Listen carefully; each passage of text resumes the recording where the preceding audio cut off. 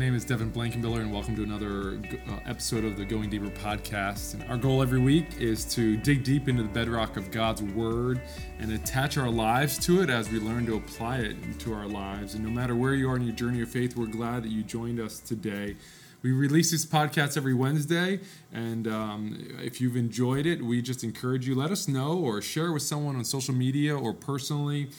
We hope that this has been a blessing. We are living in very shaky times, and we need a firm foundation. So thanks again for joining us. And today we have Nicholas Cummings with us. Nick, our worship leader, communications director here at Abundant Life. And Nick, today we're going to be talking about Jesus overcoming insecurity. Now, I'm sure you don't wrestle with insecurity, right? I mean, you're on stage, right? I mean, you have this calling as a worship leader. You're leading people into God's presence. No insecurity, right? Yeah, no, never. No, absolutely Sarcasm not. noted. Yeah. No, I feel like when people on the outside see someone like me on stage every Sunday, they think that. Like, no, he doesn't wrestle with that. But actually, insecurity has been a huge part of my testimony and the story that God has written of my life over the years. And it's been a journey. It has been an uphill climb, it seems like sometimes. And I'm wrestling with insecurity right now. Like there's cameras here. We're on a podcast. This is new for me. So we all struggle with insecurity. So it's it's just yes. It's a challenge. Yeah. Right. Yeah. Well, listen, we're gonna take a look into John 3. We're in 22. We're really gonna be touching on John 3:22 through the end of the chapter, and we know this last Sunday, Scott, our youth director, touched on this and spoke on this. An awesome job. The whole purpose of this podcast is just take it a little deeper. And so let me read this, starting in verse 22. It says, "After this." Talking about Jesus' time with Nicodemus, he shares with Nicodemus about being born again, about, God so loved the world. And after sharing this time with Nicodemus, it says, after this, Jesus and his disciples went into the Judean countryside, and he remained there with them and was baptizing. John also was baptizing at Aenon near Salem, because the water was plentiful there, and people were coming and being baptized. For John was not yet put into prison. Verse 25, now a discussion arose between some of John's disciples and a Jew over purification. And they came to John and said to him, Rabbi, he who was with you across the Jordan, to whom you bore witness, look, he's baptizing and all are going to him. So basically there's this insecurity issue here, right? John has his disciples, he had a lot of followers, and then all of a sudden some of his followers start following Jesus, right? And it's just kind of like, Jesus, what's going on here? And they were insecure. Nick, just help us to get this concept. I know we use the word insecure a lot. What does it mean to you when we wrestle with insecurity? What does that look like? Sure. So for me, I know I said this earlier, we all wrestle with insecurity at some extent. And maybe it's a feeling of self-doubt. Maybe it's we feel like we're not good enough, or we're not smart enough, we're not attractive enough, we're not talented enough. Yeah. We look at other people and we wonder, what do they have that I don't? What's wrong with me to deserve what I am going through? Maybe you look in the mirror and you think, I'm too fat, or maybe you're like me, you look in the mirror and you think, I'm too skinny, or I don't look good enough, I don't have the look. I know there's one guy that I know of who all the girls just want him and want to be with him, and I'm just like, dude, if I looked like you, I wouldn't have a care in the world. But he's actually one of the most insecure and self-conscious people you'd ever met, Yeah. And so it's just interesting how everyone wrestles with insecurity. Even if you don't think that they do, they probably do. Yeah. And social media, I know maybe there's some of you that scroll on social media and you see that person who's always traveling, always here and there. They've got this and that. They've got this car and that significant other, and you're just wondering, why don't I have that? But social media is a highlight reel, and it's not always. It doesn't show the darkest parts of our lives. But maybe even in our ministries or how we serve, maybe you're insecure because you don't get scheduled as much as you want to, or maybe you're just not in that leadership position that you think that you are ready for. But maybe the Lord's just kind of like, I don't know. Or maybe you sometimes think with your relationship with God, maybe I'm not close enough with him. Is there something wrong with me that God doesn't love me? Maybe if you think sometimes if I just got this out of my life, then God will love me more. Then I'll have all my dreams come true and all my heart's desires fulfilled. But sometimes that's not always always the case, because when we, but the bottom line is when we bring it back to Jesus, that's when the shift changes. So. Yeah, I mean, insecurity shows itself in so many ways. Again, in this story, they were jealous, right? John, they're going over there, and the emotion of jealousy came out. We wrestle sometimes with the emotion of discouragement, right, or depression. Like, I'm just not good enough. You kept saying it over and over again. We wrestle with not being good enough, and that thought can turn into emotions, and then we're just discouraged. We're just depressed, right? Or we don't have what we deserve. Other people have this, and again, we're just mad and angry about it. It can show up in striving, right? It can show up as we just like keep pushing and pushing and pushing because we're working hard 90 hours a week because we're trying to accomplish something because we need to be like other people, right?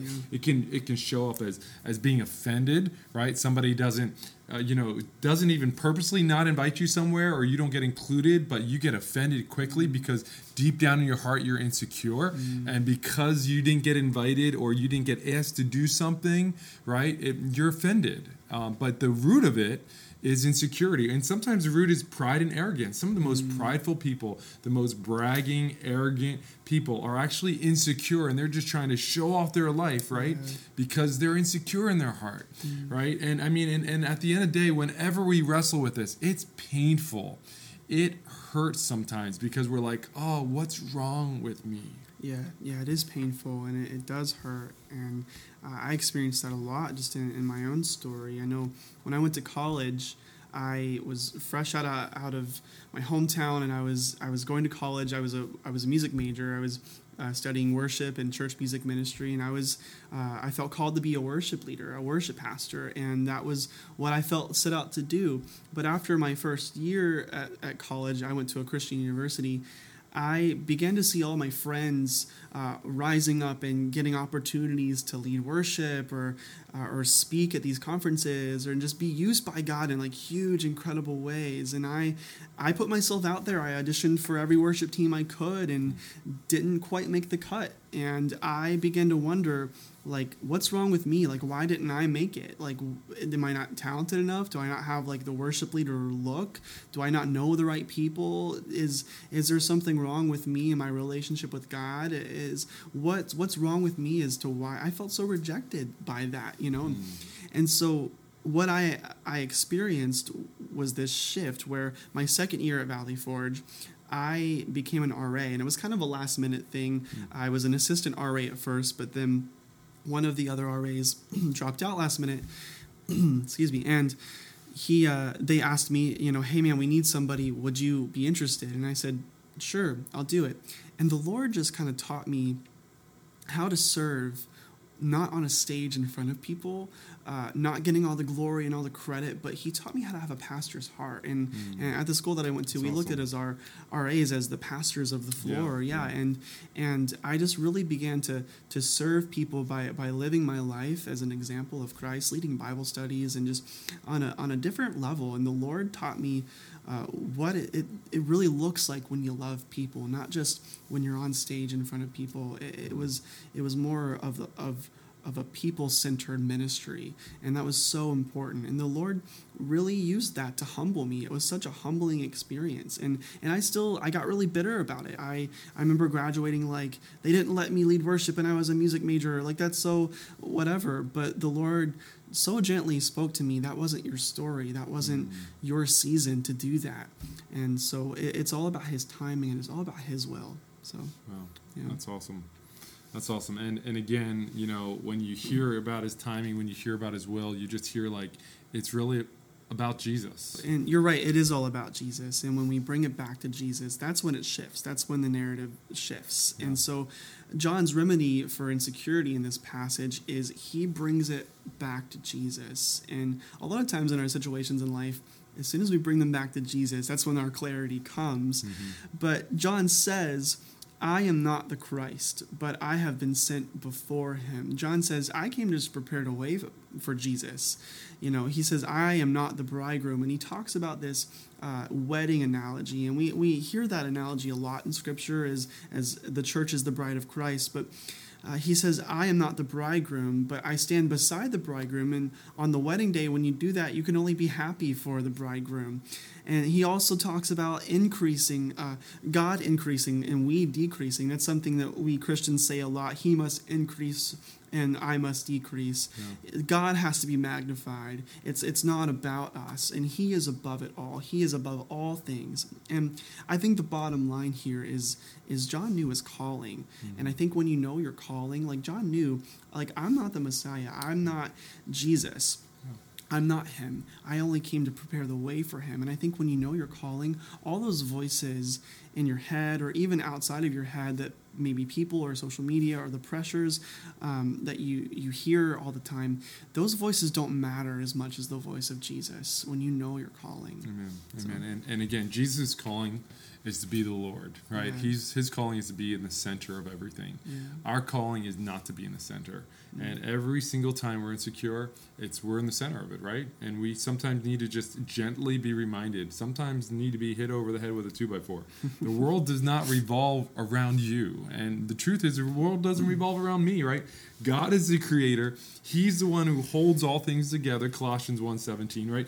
He's the one who's returning, right, to save the world, right? He's going to be the one coming back one day, not me. It's his spirit that draws people to him, not me. It's his power through his spirit it's his spirit that gives us power to change our lives. He's the one who touches our family. He's the one who fills us with love. He's the one who gives us grace. Listen, every time we're jealous, every time we're discouraged, every time we're prideful, it's about me. Yeah. But every time we see the big picture, we can pull back from those things and say, it's not about me. It's about Jesus. And that's very humbling sometimes. It takes a lot of courage to allow ourselves to be humbled. Even just think John's word. John's saying, he must increase, okay, but I must decrease. Yeah. I must go lower. I must humble myself. But see, when we're prideful or when we're depressed or discouraged, we put up a wall. We don't receive anything from, you can't talk to me, or I don't want anybody to talk to me. I'm so sad about my situation. But when we can humble ourselves, we can receive. And let me just share, because Jesus just doesn't want us to stay in some lowly, humble place in the corner, because let me remind you that in that humble state we receive his love. John 15:9 says, as the Father loved me, so I love you. God loves us so much, the same way that God the Father loved Jesus, he loves us. That's incredible. He has a special calling for our life, just like Nick shared, right? He had a calling for me. It wasn't to lead worship, it was to be an RA at the time, right? He has this perfect timing. Nick mentioned that. Sometimes, he used us to reveal that we need healing in our life, that there's still a place of healing that we can go to and say, Jesus, heal our emotions, right, and our souls and from our situations.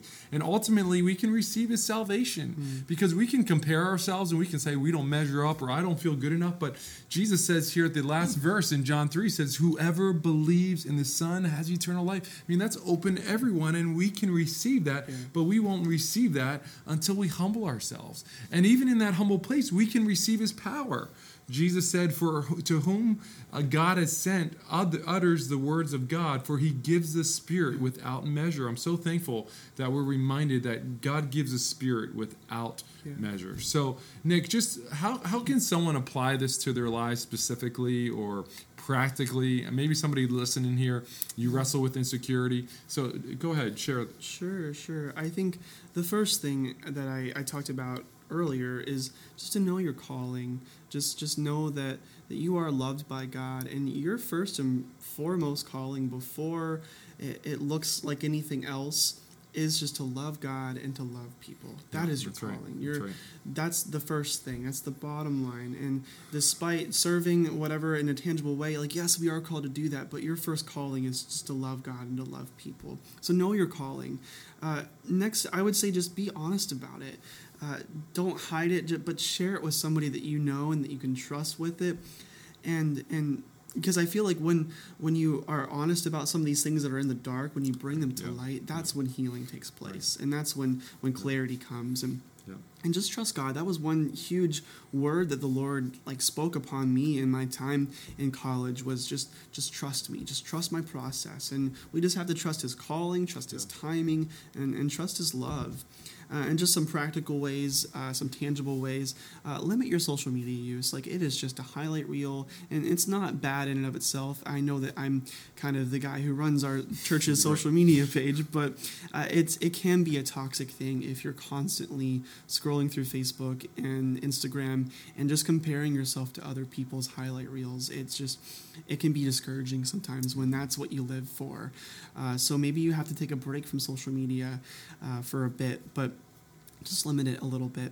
And toxic people, sometimes there's a toxic person in your life that isn't quite encouraging you. We should surround ourselves with encouraging people. We should surround ourselves with people who see the good in us and want to pull that out. I think there's a difference between someone who knows that you're better than the way you're living and they try to pull the best out in you, than somebody who just wants to point out your flaws just because they're insecure too. I think there's a difference between the two, and we have to get rid of that second person. We have to get rid of that person who is just toxic and is pointing out our flaws.